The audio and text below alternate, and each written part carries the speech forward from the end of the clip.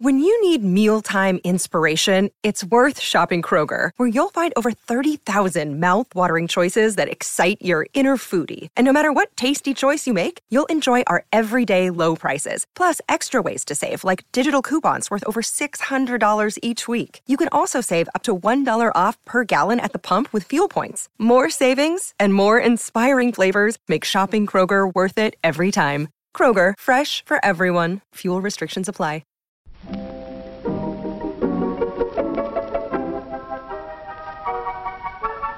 Maybe it's just that you don't know how to use social courtesy. Oh, that's old-fashioned. Watch how Lizzie Post and Dan Post-Senning act as host and hostess. They know that courtesy means showing respect, thinking of the other person, real friendliness.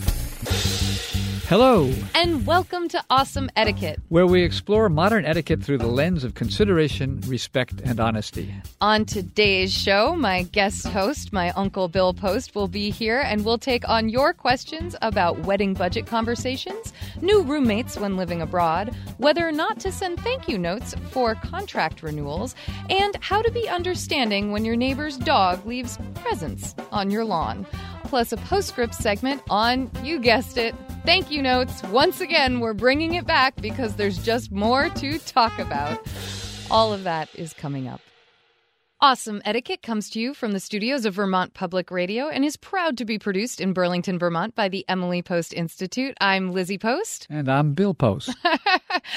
I am so excited to introduce you to Dan's and my uncle, Bill Post, who is my guest co-host for the show today. Uncle Bill, I'm so glad to have you here because, as most of our listeners know, Dan is actually at the hospital right now. Pooja is in labor, and we are hoping to have a wonderful new dad on our show in a couple weeks. But I've got you here with me today. So I'm delighted to be here, Liz. Good. I've listened to some of your podcasts. I've never participated before, but I'm really happy to take a try at it. And I'm also excited about Danny being out. He'll be out for a week or two, and I think other members of the family will be substituting. But as Lizzie says, we just heard that Dan and Pooja have gone into the hospital, and Pooja's in labor, so maybe the long ordeal of waiting for the time to come is over. I know. This little baby definitely gave us a run for our money on guessing the due date, that's for sure. I have had some experience doing some etiquette seminars, but this is my first time doing the radio show, so I think it'll be fun. Well, now, you've actually been a part of the Emily Post Institute, so tell us kind of who are you in relation to the family and the business, and like you just said, you've done some of our seminars. Well, Emily Post Institute is technically a corporation which is owned by me and my three siblings. Yes. We will be transferring ownership of it to the next generation as time goes on, but my connection has really been nothing more than that. I don't have an official capacity at Emily Post Institute, but from time to time I have taken part in giving business etiquette seminars when the load was so heavy that we didn't have enough other family members to do it. So I got some training in that and did that, and I participate in the annual meetings and discussions about how the Institute is going and what types of things we should be looking for into the future. But really, my brother Peter has been running the Emily Post Institute with my sister-in-law Peggy, and then Lizzie and Danny, and before Lizzie and Danny and Lizzie's sister Anna were the people who were really in the trenches. And Anna is now no longer with the Institute, so in the trenches, we have Lizzie and Danny, and they're doing a great job. I'm very, very proud of them and very pleased about how things are going. Well, thank you. I greatly appreciate that. It's definitely, it's good to have the family buy-in. But I'm really excited to have you in particular here today because you actually remember Emily herself. And I would love if you would be willing to share kind of some of your memories of Emily, because that's just not my grandparents have all passed away, and my father was very young when Emily passed. He was 10. So I don't have those stories that maybe my cousin Peter, your son, would have, or I would love to hear anything you have to share with our audience. I'm 5 years older than Peter was, so I did have a chance to know her at a time when I can remember her. She died in 1960. In the last 2 or 3 years of her life, she was not well, and I didn't see her much. But until that, we spent summers in Martha's Vineyard and frequently at her house. And when we went to the vineyard, we would visit her. And I have lots of memories of that. I have memories of my older brother and I running around through the sprinkler and playing ball with a big beach ball while my great-grandmother laughed and had a great time enjoying her great-grandchildren. She was like out in the yard playing with her great-grandkids. Yes. She was, and she was in her early 80s then, and she would sit in a chair with a flower print dress on and a parasol. Yeah, she would. She loved her flower garden. She was a very active designer of the way the flower garden was. She didn't so much participate in the planting of the plants and the trimming of the leaves and getting the weeds out, but she did with her longtime gardener, a man who worked for her for over 50 years named John Enos, have a magnificent flower garden, which was really nationally famous. It was in lots of postcards and pictures. But more than that, she loved having flowers around her, and she had in the backyard an actual cutting garden. I remember this. It was grown just for cutting flowers, and while she was in Martha's Vineyard, she had fresh flowers in every room of her house every day. Now, to me, that is the luxury of all luxuries. She loved that, and she was very good at it. She was particularly good at matching colors and various different varieties of flowers. Didn't she have a thing about red flowers? She did. You were not like red shoes, yes. Red flowers, no. That's exactly right. She stayed away from bright reds, so she was okay with pinks and magentas. Deep crimsons and things, but we used to on Sundays go have Sunday lunch with her. Mm-hmm. The four of us kids, one of whom was the youngest was Peter, who was almost a baby at the time. I remember how relaxed things were there. My friends would say, Emily Post is your great-grandmother? Wow, she must be very, very difficult to be around. And the fact is she was very relaxed at dinner. She had a rule, and she propounded this rule, and we put it in all of our etiquette books, that when you are served dinner, if the hostess asks you to begin eating before everybody else is served so your food doesn't get cold, you begin eating. That's absolutely true. And eat while it's hot was our family I remember her saying motto, that. basically. I remember her saying that, and I remember her providing us with little plastic ears of corn with spikes on them to hold the corn. Oh, the little holders. Yeah. And then going at the corn wholeheartedly herself. And I remember I her. bet that's a sight a lot of Emily Files would love. Yeah, and she never hesitated to eat cooked chicken, cold or hot, with her fingers. With the bone on, right? With the bone on. Yeah, this with the bone, holding the bone. Not, okay. Of course. Yeah. And she always provided finger bowls. And you actually had finger bowls. We did. That's not a custom which you see much anymore, although I gather they do it in Europe some. I have only seen it at a golf club where after you do chicken wings, they'll bring out a finger bowl for you. And I said, that's the first time I've ever been served one. And the bartender laughed. Well, it wasn't a common experience in my life, but it was common at Emily's house. And you didn't feel that it was overly formal. It was just nice to be able to clean your fingers and your lips off. She was a woman, though, ahead of her time in a lot of ways. She was a wonderful businesswoman and a very influential woman, but mostly she was charming and friendly and warm. And everybody who knew her felt that. She was a delight to know, even as a child. Oh, that's so wonderful. I thank you so much for sharing all of that. I hope your listeners you're very welcome. Loved it. But it's so nice to hear that what it always comes back to with Emily is the charm and that friendliness and that warmness, and that it's so much about the quality of the interaction, not the finger bowls, but the quality of the interaction. And it's absolutely, and there was nothing haughty about her, and there was nothing standoffish about her, as you might think of somebody whose particular expertise was etiquette. I can imagine. Well, Uncle Bill, would you like to join me in giving our listeners some very friendly and warm advice about their etiquette issues? Absolutely. Well, I'll do the best I can to chime in. Wonderful.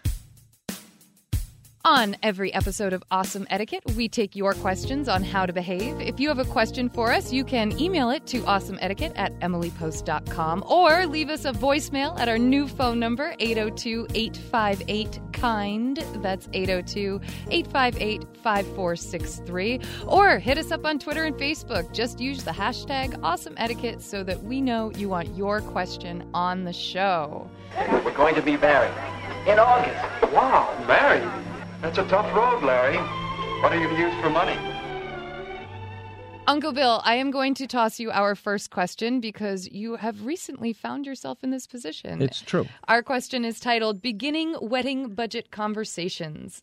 Dear Lizzie and Dan, I love listening to you two on my commute. I always enjoy learning about etiquette and partaking in the discussion. Always glad to hear that. And with that, here is my dilemma. This past holiday season, I got engaged. It is all very exciting, and now that we are home and settled, one of the first orders of business is to settle the budget. Shortly after we got engaged at my parents' house in Sonoma, California, we spent New Year's with my fiancé's parents in New York City. This is where the first mention of the budget came up. His mom said that she would need to speak with my parents to settle the budget and to, quote-unquote, split it. I said that I would speak with my parents first because I have no idea what their thoughts are on this, and that I would tell my future mother-in-law once I had done so. Now, this would be the first time my parents will be contributing funds to a wedding, if they choose to do so, and on top of it all, my parents are very raise-yourself-up, bootstrap kind of people, so I really have no idea what they would want to give.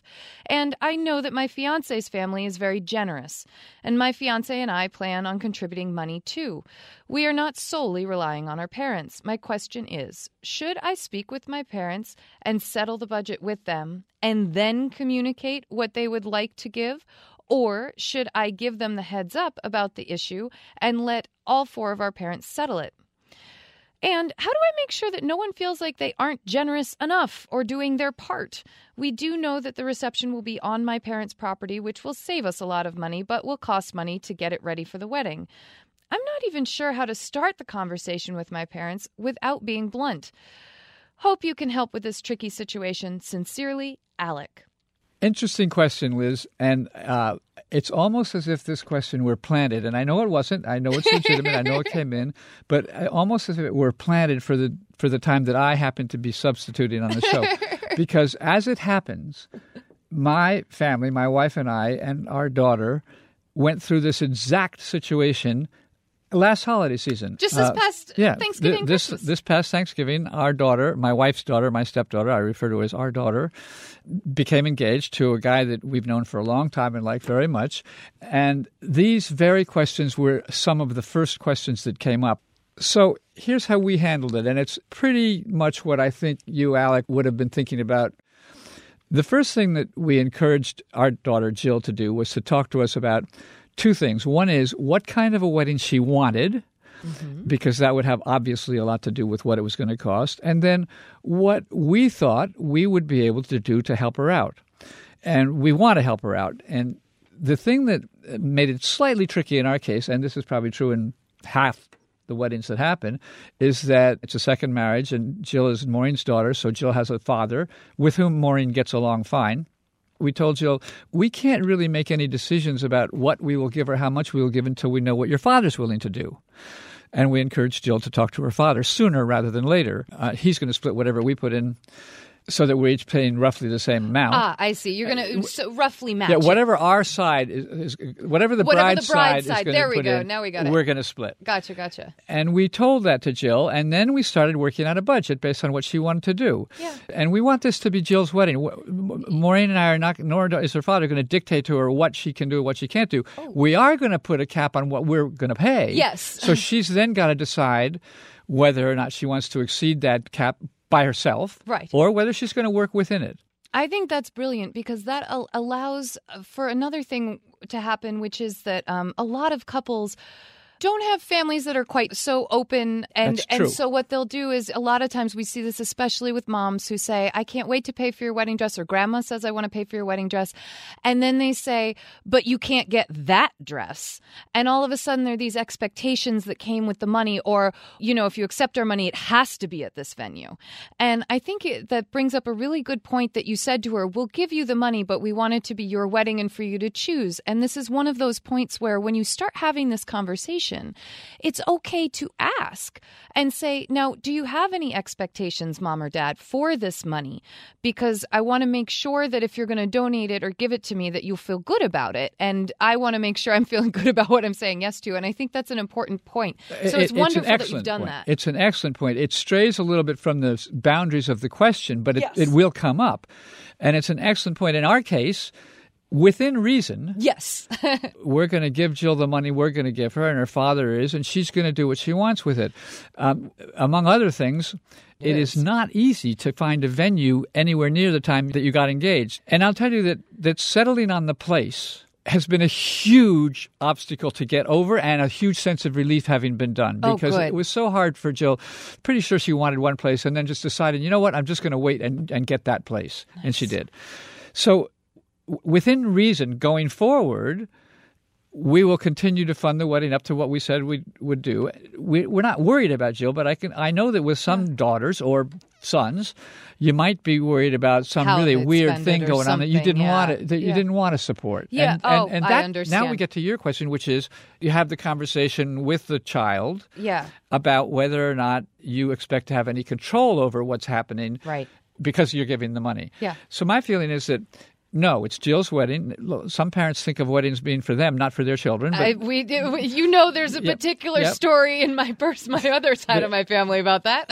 The thing is it okay to put strings on the money? Yes, it's okay to talk to your children about it and to say what the strings are. What those strings are. So that's the first part of it. Now let's talk about the groom. Right. Do they speak to their individual parents, or do the parents immediately all talk together? Now, I'm in the camp that each member of the couple speaks to their families and then kind of talks to each other about what they learned and then brings everyone together. That's exactly right. I think there's a little mediation that should happen. That's exactly you agree? Right. Yep. Is that what happened with you guys in Patrick's family? It is. We told Jill that we would talk to her, but that we needed to know what Patrick's family was willing and able to do, and we said that Patrick really has an obligation to talk to his parents as well. Then we can talk to Patrick's parents and make a decision about sharing costs.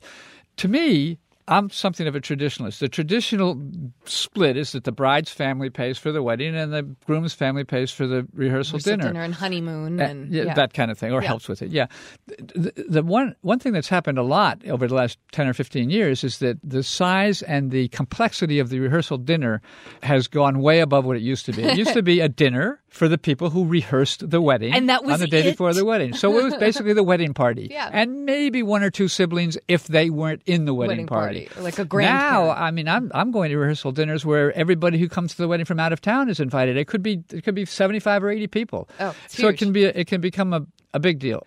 So obviously there needs to be discussion about who's going to pay for that and who's going to chip in, and that discussion needs to happen first between the two participants in the wedding, couple, and then between the sets of parents. I think so too. We've always been in the camp of you want to kind of first talk to the people you're closest to, so you talk to your parents, and then bring the parents or exchange the ideas of information and get that conversation going. One of the things you mentioned, traditional, bride side pays for this, groom side pays for that, and one of the reasons that Emily Post Etiquette Advice has changed on who pays for what is because we do have so many multicultural weddings, and there are plenty of cultures where it's actually the groom's family that pays for everything. So if you wound up with a culture like that, coming with our own kind of very American culture wedding of bride's family pays for everything, you might have both sets stepping up very eagerly and feeling very great obligation to do this. And yet what you really need is that close and candid conversation about, okay, so we both had different traditional ideas coming in. How can we layer them so that everyone feels like they're partaking and being responsible, but also not being overburdened? That's absolutely right. And as in with almost any issue that either we or our audience can come up with having to do with etiquette where there are ongoing things to think about, open communication is the key to getting it right. Absolutely. And not digging in heels, so that if, let's say you're a member of a culture where the groom's family does pay the wedding, but the bride's family wants to, don't dig in your heels. Negotiate Work it out between the two of you. There's going to be give and take on both sides, which, by the way, is going to have to be happening with the young couple for the rest of their lives. Time. So whether the more so if they're from a different culture. So in any event, yes, Lizzie, that's a very good point about the different cultures. And I just put one other practical before we go to the next question. And what Maureen and I decided to do was to spread out our transferring the money to Jill to use it, not because we didn't trust her to use it. Because frankly, once we give it to her, she can use it for whatever she wants. Sure. She's still going to have to pay for her wedding. But if we do it slowly, it just makes it a little easier on us. Okay, and then gotcha. as time comes on, we'll come up to the total amount. And I so think that's what very her father smart, will do. very smart. So, Alec, there you have it. Probably best that you each speak to your respective parents first and then communicate with each other what you've learned and then get the parents together. It does sound, though, like you've got gung-ho parents who are ready to talk and help and navigate how to make this all work. So best to you and your partner, and we hope that you guys have a wonderful wedding. Yeah, and let me just say, Alec, I think from the tone of your question, it's clear to me that you're going to be able to handle this just fine. Why, yes. I think you've made a good start towards getting ready for marriage.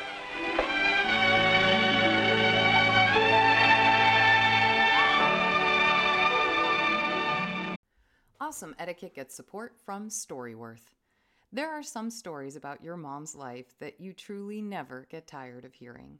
From hilarious to heartfelt, tear-jerking to plot-twisting, Mom's retelling of the events always brings a bit of joy. Just in time for Mother's Day, we here at Awesome Etiquette found the perfect gift that can capture all of your mom's stories for your family forever. It's called Storyworth. Storyworth helps you preserve precious memories and stories from your mom or a mother figure in your life for years to come. Here's how it works. Each week, Storyworth emails your loved one a thought-provoking question that you get to help pick. What was your first job? Who was your first crush? Storyworth makes the writing process a breeze. All your loved one needs to do is to respond to the email prompt with a story. Long or short, it doesn't matter. I did this with my mom, and it was really, really rewarding. You'll be emailed a copy of your loved one's responses as they're submitted over the course of the year.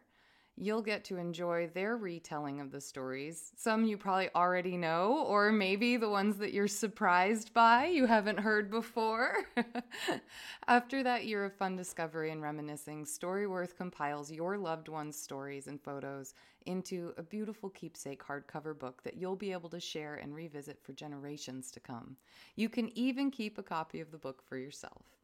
Give all the moms in your life a unique, heartfelt gift that you all will cherish for years. Storyworth. Right now, save $10 on your first purchase when you go to storyworth.com/manners. That's Storyworth, STORYWORTH.com/manners. It's manners with an S, to save $10 on your first purchase. And now, back to our show. Our next question is titled, New Roommates Abroad. The question reads as follows. Firstly, thank you and your production team for producing the podcasts, such an enjoyable listen. I recently discovered Awesome Etiquette and have been binge listening intensely. We like to hear that. Yes, we do. Now, my question. I am a university student and live with my family, still, which is common in Australia, but I am leaving in a month to go on an exchange in Berlin, which means I will be looking for and then sharing an apartment with flatmates. A number of my friends will also be in Europe at the same time, and we're hoping to visit each other across Europe, firstly because we're friends, and secondly because it probably won't cost as much in accommodation, which is a real concern for students. However, I don't wish to irritate my potential flatmates or inconvenience them. Obviously, I would invite friends who I trust to be courteous and respectful, and I would try and cover increased cleaning, utilities, etc. during the stay.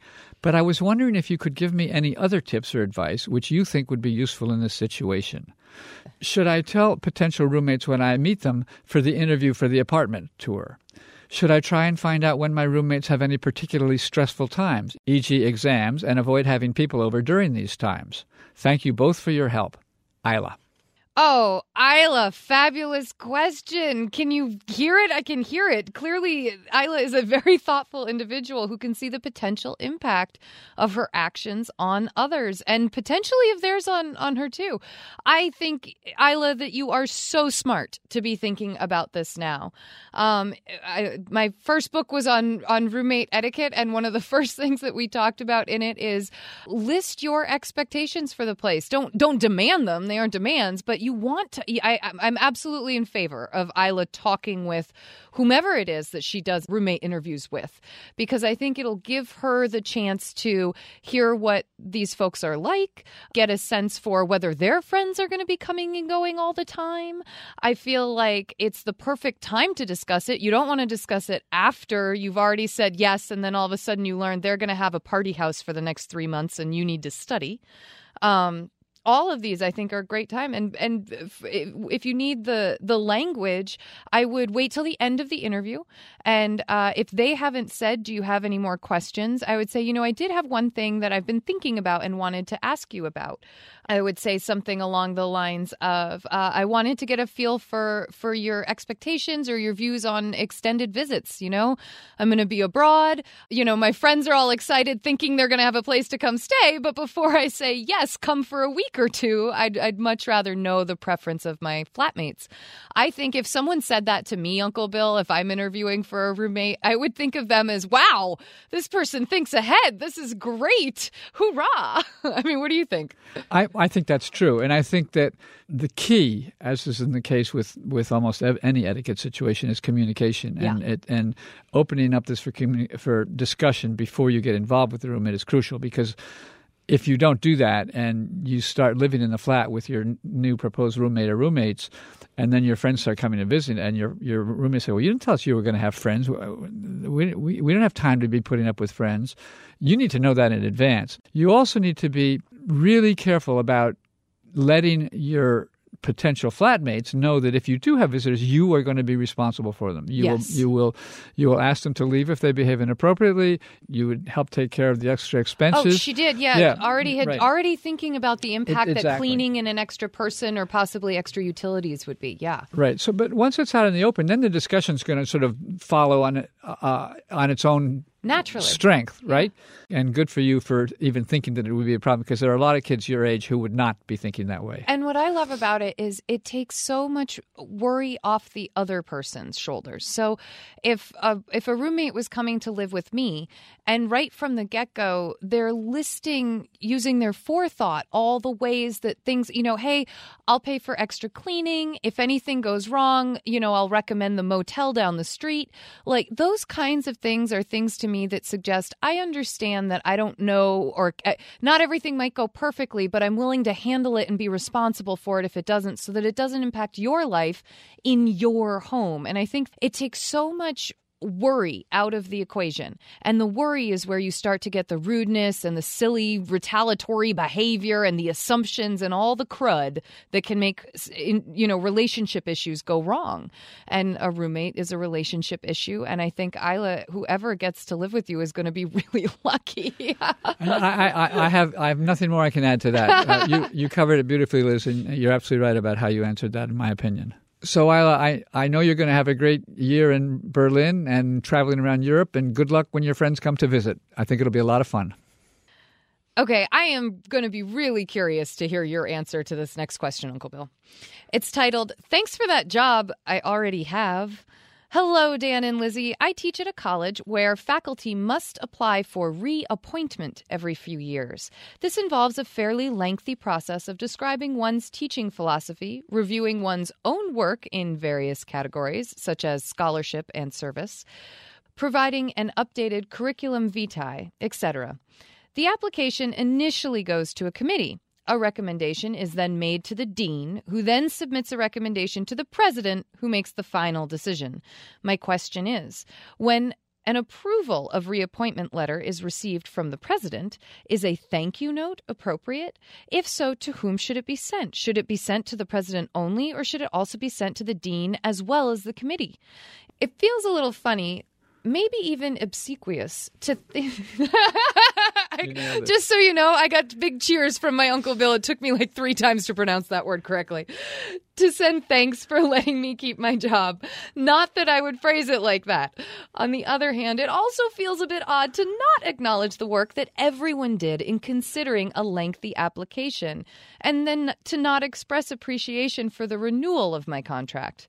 I previously worked in the business sector, where you generally do not have to apply to keep your job, but instead are reviewed periodically directly by a supervisor. I find this process in academia somewhat awkward. I should add that this is a small college where most people know one another. I see all of those involved in the rehiring decision around campus on a regular basis. So please tell me your thoughts on how to proceed. Sincerely, thanks for keeping me around? ? Obsequious. Is that right? Well said. Okay. This is actually not, in my opinion, a difficult question to answer. It's an interesting question, but not difficult to answer, because the answer is you can never go wrong sending a thank you note. I agree. And I would recommend wholeheartedly that you write a note. And it doesn't have to be long or sound obsequious or anything else. It can be something as simple as, Dear Dean so-and-so, or Dear President so-and-so. And I'll interrupt myself to tell you, I think the note should go both to the dean and the president and not to all the people on the committee. Not the committee. Okay. But so, Dear Dean Smith, thanks a lot for approving my reappointment. It means a lot to me. Best, thanks for keeping me around. ? Or whatever your name is. Really, just a short note to let them know you appreciate the fact that they considered you and that they thought you were good enough to keep you around. We understand how this thank you note could seem awkward to write, but if you keep it simple, it's the right thing to do. And it is a part of the process, so I think it's appropriate to give the thanks. But that was interesting. You said not to the committee. Now, I'm wondering, because often we will say that you do want to write a note to everyone, but I'm wondering if our listener actually had to present her material and her job and everything to the committee, or if it was... Because typically we say if you've met with people in person, you should send the thank you note for that. And it seems obnoxious because if you do meet with a 10-person committee, that's a 10 thank you notes. Too much overkill? Yeah, I think so. And it's the president who made the final decision, and the dean basically recommended it to the president. So the recommendation the president is important. didn't take part in the committee meetings. Right. The dean may or may not have. Right. And I don't think it's necessary to write to all of them. And that might actually seem a little obsequious or overkill. Yeah. Added to which, in this question, the writer, the thanks for keeping me around person, said that he or she bumps into his colleagues all the time, so you can thank them personally there. But I think a nice little note to the dean and the president would do it. And I would send them to those business addresses or to their offices on campus. You don't need. A lot of people get worried. Well, I don't have their home address. You send it to the office. Yes, it's totally that's fine. right. Good point. So congratulations on keeping your job for another round of the next few years. We hope that the thank you notes feel good to send and that you should send them with confidence. So then we have a question with a slightly different kind of tone to it. It's called, the name of the question is, My Yard is Not Your Bathroom. Dear Lizzie and Dan, my husband and I have been living in a townhouse community for 16 years. A couple and their little dog moved into the townhouse next to us 6 months ago. We don't know them very well, but we do have a newish neighborly relationship and chat with them on occasion about happenings in the neighborhood and so forth.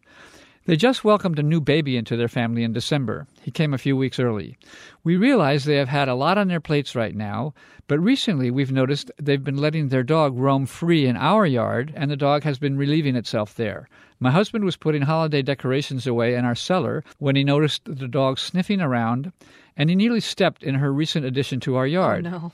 They also have discarded their Christmas tree in their backyard, which we've been looking at for over a week now. Our tree pickup date, which was last Wednesday, has been well published on the neighborhood Facebook page and email distribution. My husband and I have been trying to come up with a way to politely ask them to abide by county lease laws and remove their Christmas tree from their yard. We don't want to put them on the defensive and want to be sensitive to the fact that they are new parents. We are trying to give them the benefit of the doubt and think that they are not intentionally being disrespectful.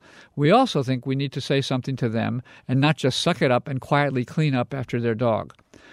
A sample script would be very much appreciated. Thank you. Unaware our backyard is a bathroom. What do you say, Liz?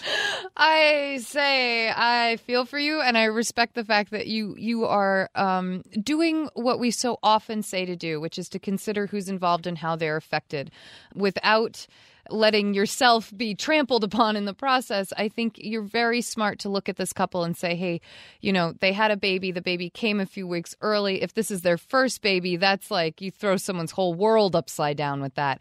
But at the same time, as responsible homeowners, I think they should be held accountable. I don't think that their neighbors should have to have their dog, you know, peeing on the lawn, especially when the neighborhood itself has rules about, you know, dogs needing to be on leashes and such. I would let the tree thing go. I understand it might be considered an eyesore to look at, but I think you're dealing with a couple who's got their hands very, very full. They missed the tree deadline. In fact, I would not ask them about it. I would say, could I help you and take that to the dump for you? I would offer to get rid of it. That is the best way to deal with that situation. Nagging them about it or asking them politely even, I think, is just, come on, let's take a simple solution to this. So get the tree out of the way.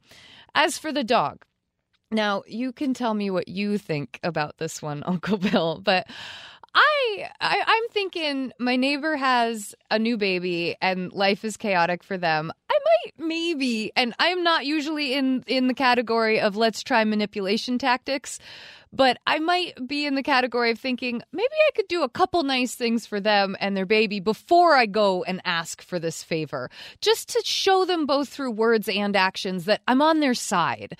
So I might consider baking lasagna and delivering it one night, maybe a week or two prior to asking. Is that sneaky? Is that scroungy? Is that yucky? What do you think?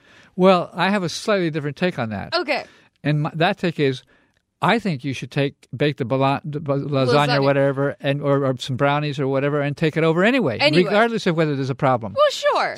So having said that, then the answer to your question is yes, take the stuff over. Do it, yeah. But don't then in the next day or that meeting suggest that you want their dog to stop pooping in your yard. You got to have some appropriate time. So make the nice gesture whether there's a problem or not. Yeah. And then, yes, do bring up the thing with the dog. And the question suggests that they'd like a script. I can't give you an exact script, but it should be very simple and low-key. And by the way, we've been having an issue with your dog has been coming over and pooping on our lawn, and we haven't wanted to bother you about this while you've had the baby, but we really hope that at some point here you can take control of the situation because we really don't think the dog should be pooping in our lawn. Yeah. As simple as that. What I like about that, I would zhuzh it ever so slightly, but I love the fact that what you recognize in that is we certainly don't want to add to what you're handling right now with a new baby, early baby, all of that. I think those are the kinds of things that when you add them to a sample script, you are literally telling the other person that you see and understand their perspective and their situation.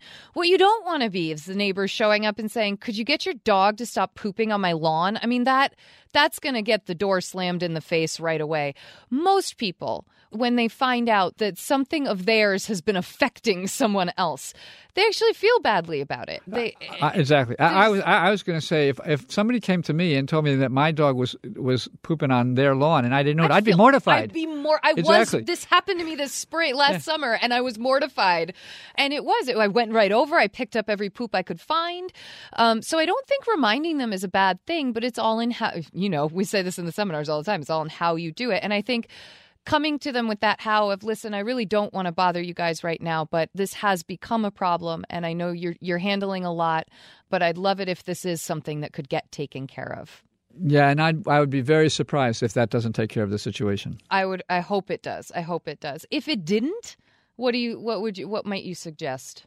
I would go back to them again in a week or two and say, look, we really do need to have this stop. And again, I'm sure that you've been so busy you've overlooked it. And then if it continues, then you need to call the association or the people who enforce the pet laws in the town. Right, something like that. We had to do that one time. It didn't have to do with pooping. A dog that was yapping in the middle of the night. I mean, it kept on happening. And I don't quite understand why these neighbors didn't hear it, but we did call them and ask them, and they said they would stop it. They were nice, but the dog got out a few times, and we did have to call the animal control, and that finally took care of it. Yeah. So there you have it. Some simple sample language of just, I don't want to add more poop to the life of parents with a newborn.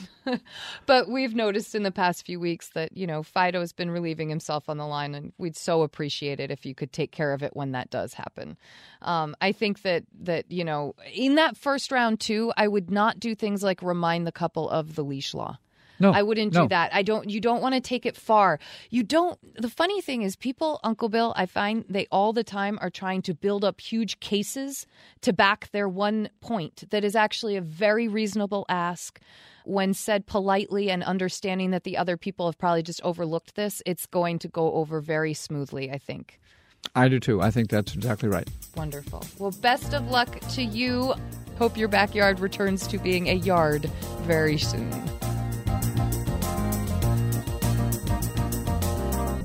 And now it's time for our feedback segment, one of my favorite sections of our show.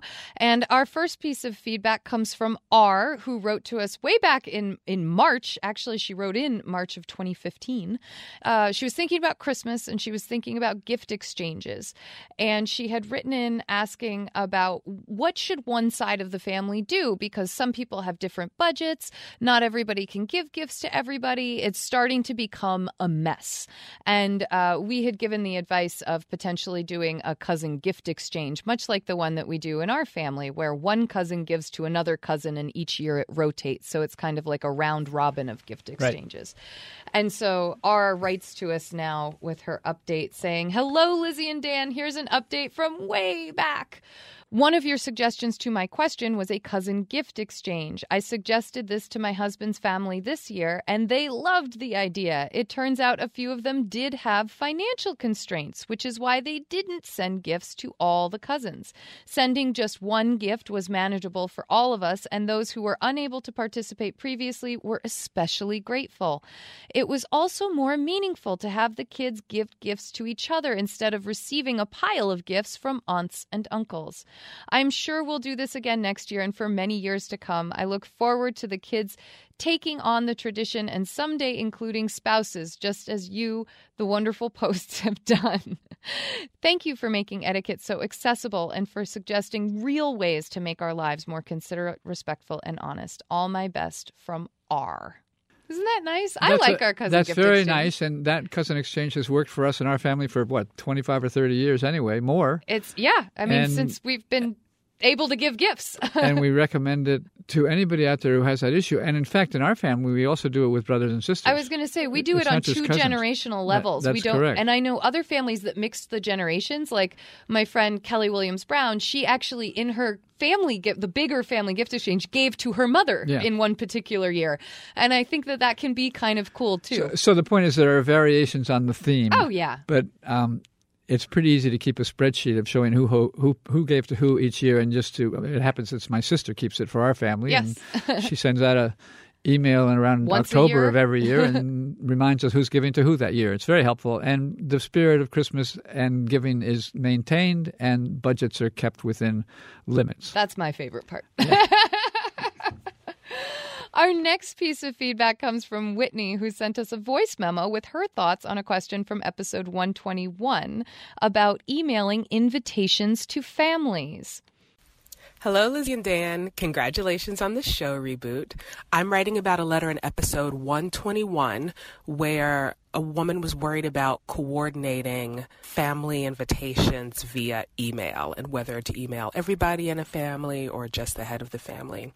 One point that didn't come up was that often women bear the workload of coordinating family tasks, and a lot of families are trying to make this more shared. And if someone assumes that the woman in the family will be the one to coordinate, that might have been what they were pushing back against. A lot of families want to try to spread the work of worrying and coordinating and planning more equitably, and not to make assumptions that the woman will necessarily do it. And I don't know if this caller did that. Perhaps she really did ask every couple who would be the point person.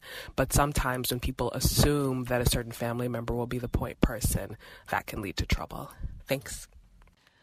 Whitney, that's an excellent point, and one that I think many wives and mothers out there are raising their hands saying, thank you, thank you, thank you.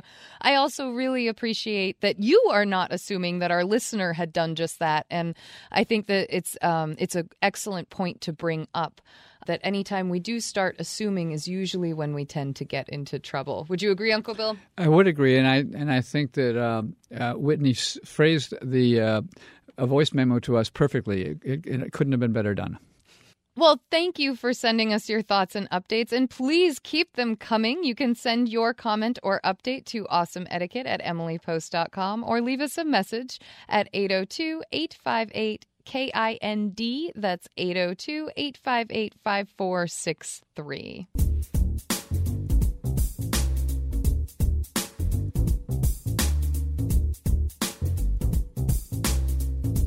And now it's time for our postscript segment, where we delve a bit deeper into the world of etiquette. We do indeed. And in this particular segment, it's a little bit different than our usual segment. I had an interesting phone call the other day. One of our fellow etiquette experts, she runs a different brand of etiquette, called up the Institute after receiving our newsletter and said, I have a discrepancy. And I said, oh, really? What is that? And we got into this very friendly debate about thank you notes. Now, you all have heard us cover thank you notes 1,000,001 times on this show, and we will never stop doing so. But this was interesting. We at the Emily Post Institute have always said that if you receive a gift and open it in person and are able to thank the giver in person, that truly is the highest form of thank you could possibly give. And that in the absence of being able to do that, so when someone sends a gift to you, that you should send a thank you note. And my dear etiquette expert friend said, I disagree. I think that if you receive a gift from someone, whether you open it in person or not, you should send a thank you note. And this blew my mind because it was the first time I had heard someone have the note itself try to trump an in-person thank you. And coming from the world of Emily Post etiquette, Emily Post herself had some wonderful words about how an in-person thank you is the kind of highest order of thank you could give because you get all the emotion and all of the interaction in that moment that a letter, while beautiful and you can see the person's writing and it's clearly been touched by their hand, it doesn't quite have the same delivery. So I am both curious to our audience. I would love your opinion, and I am throwing this postscript segment to be a wonderful exploration of my Uncle Bill's thoughts on this matter. What do you think? Do you think in person is worthy enough? Well, I said earlier in the show that you can never go wrong with a thank you note. True, very true. And that's true in this case, too. Yes. You cannot go wrong writing a thank you note, even if you have thanked the person in person. Okay. However, I happen to disagree with your friend in this case, and I don't know that this is a hard and fast etiquette rule. I think it's all a matter of consideration, respect, and honesty. If you've opened the present in front of the person and thanked them and tried it on and said how much you enjoyed it, there isn't any reason or necessity, I should say, to send a thank you note.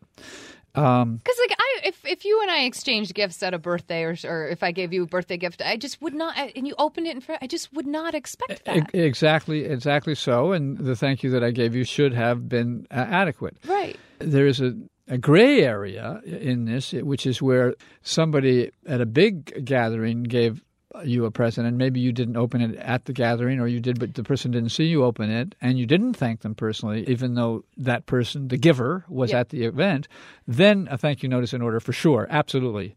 I agree. And a lot of people ask, well, why can't, if my aunt gave me something and she's just, the next time, why can't I just call her up and thank her? You can, but a thank you note is nicer. No, it absolutely. A handwritten thank you note is much nicer, and by that I mean not emailed. Right. No, absolutely, handwritten. I also think that there are, as our listeners have always said, there are exceptions to every rule, and if you have the type of relationship where, for instance, with my goddaughters, I would rather have the video of them opening the gift than the note. At some point, my best friend and I have talked about that we will put the importance on them writing the thank you note, but that for now, what I care about is getting a little FaceTime or something like that going with them, or video chat or something, so that we can have that connection because I'm not around all the time. But what I thought was interesting was that my friend was saying, so this person has taken the time to go out and purchase you a gift and then wrap it meticulously, which I think shows that in her world, everybody does that, which most people in my world just hit click and it sends to my house and it's not even wrapped. But wrapped meticulously, and then you're going to say that just, oh, thanks, Uncle Jim, for this gift is enough? I said, well, yes, I do think it's enough. And she says, no, it's not. They've put so much time and effort into creating and making and doing this nice thing for you. You owe them the time and effort of a note. What do you think about that argument? We'll have to agree to disagree. I agree. I'm on your side. I'm just bringing up the points I was getting. And again, you're not going to do yourself any harm by writing the thank you note. I agree. But I also think you're not going to do yourself any harm by not writing a thank you note in this case if you've done the thank you in person. I have a funny little anecdote. Oh, do you? A couple of weeks ago, I was with my son and his son, my grandson, who is 8. And we were out to lunch or something, and shortly afterwards we were headed back to my house. And my son, Peter, said that he had to go because he was taking Alex to a friend's house for a little get-together of 8-year-olds, the purpose of which was for them to all sit down and write thank you notes. The mother of the host had decided that would be a good idea to get these kids to write their thank you notes. Oh, especially for little boys? Yeah. I think that is a genius idea. So Alex went over and wrote a bunch of thank you notes. And I say that only because I'm so used to little girls who will want to, draw and do things and all that. And then the boys are like, can we please go kick the ball around or play video games? And not that little girls can't also want those things. But I think that's a genius idea. Little kid, a little thank you note party. Mm-hmm. And it gets all of them encouraged. They know their friends are doing it, so there is no, well, Jimmy doesn't have to kind of crud around it. Oh, I love that idea. Well, we have brought this up mainly because we would love to hear your feedback on this. As we say, we are arbiters of etiquette. We're like the social barometer. We would love to hear kind of what do you think? Do you think that if you've done the in-person thank you, do you still need to send that handwritten note as well? Or is the handwritten note really is that the one that trumps everything? So please, please, please give us a call, send us your emails, whatever method works for you. We would love to have your opinion on this subject. I think that's a good thank you note. Do you want to hear it? All right. You know, I think writing letters is going to be a lot of fun.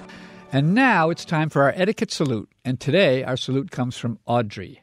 Audrey wrote, "Hello, Dan and Lizzie. I'd love to share an etiquette salute with you. Recently, my uncle, by marriage, suffered the loss of his father. My extended family pitched in and sent a flower arrangement to the memorial service. A week later, my uncle called me to personally thank me for sending the flowers. Not only did he call me, but he called every single person whose name was on the card. I later learned that on behalf of his family, he called everyone who sent a flower arrangement in memory of his father. It might sound like a small thing, but it was a thoughtful gesture that meant a lot to me. Since we live far away and aren't close, we don't communicate very often. Not only was it nice for him to sit down and call everyone to say thank you, but it was nice just to talk to him for a few moments and express my condolences. It offered an opportunity for me to personally tell him that I was keeping him and the rest of his family in my thoughts, without me feeling like I was intruding on him in his time of grief. Just thought I would share this kind and thoughtful gesture with you, the awesome etiquette experts. Thank you, and keep up the great work on the podcast. I love to listen. Audrey." So that's a nice salute, a very nice salute, and I wholeheartedly endorse all of not only what the uncle did, but what you, Audrey, did in response and how you felt about it. Yeah, I think so too. It's so nice to have that moment where you can connect, and I think Audrey brought up a point that I think is really important. A lot of people, even though they're close, this is her uncle, she didn't feel that comfortable reaching out to him during a time of grief. And I think that's true. People often want to give people privacy, and yet connection tends to be what helps. And the uncle inviting that connection in is a real beautiful thing. It's true. My experience as I've gone through life and experienced various different grief scenarios is that, like writing a thank you note, you can never go wrong expressing your condolences and expressing to the person who's suffering grief that you're thinking about them and you care about them. So don't worry about intruding on anybody. We love hearing about good etiquette out in the world and that it can come in so many forms. So don't be shy. Send us your etiquette salute. We love hearing from you. Uncle Bill, thank you so much for coming and doing the show with me today. I am sorry that we didn't have the rush to the hospital, the baby was born announcement while we were recording. I was kind of hoping for that. But Me too. My phone buzzed in my pocket. I thought maybe and that I was thought it. maybe that was the text. That's why you saw me take my phone out. I know. See, all these things that go on when we're not on, because we're not on camera. But I truly thank you so much. I'm so excited for our listeners to have gotten the chance to hear another Post family member voice, and I hope that you will come back and join me at some other point as a guest host. Well, it's been my pleasure. I've really enjoyed it. I've enjoyed getting prepared for it and loved spending some time with you, Lizzie. And if you need somebody to help you host some other time, I'll be here. Yay! And thank you for listening. Thank you to everyone who sent us something. You can send us questions, comments, and salutes by email to awesomeetiquette@emilypost.com. By phone, you can leave us a message at 802-858-KIND. That's 802-858-5463. On Twitter, Dan is at Daniel_Post, and I am at Lizzie A. Post. And please send Dan your congratulations via Twitter. I know he's going to be so excited to share his new little baby girl with everybody. On Facebook, we are Awesome Etiquette and the Emily Post Institute. And please help us out. Subscribe on iTunes, and if you like us, leave us a review. Our show is edited by the amazing Chris Albertine.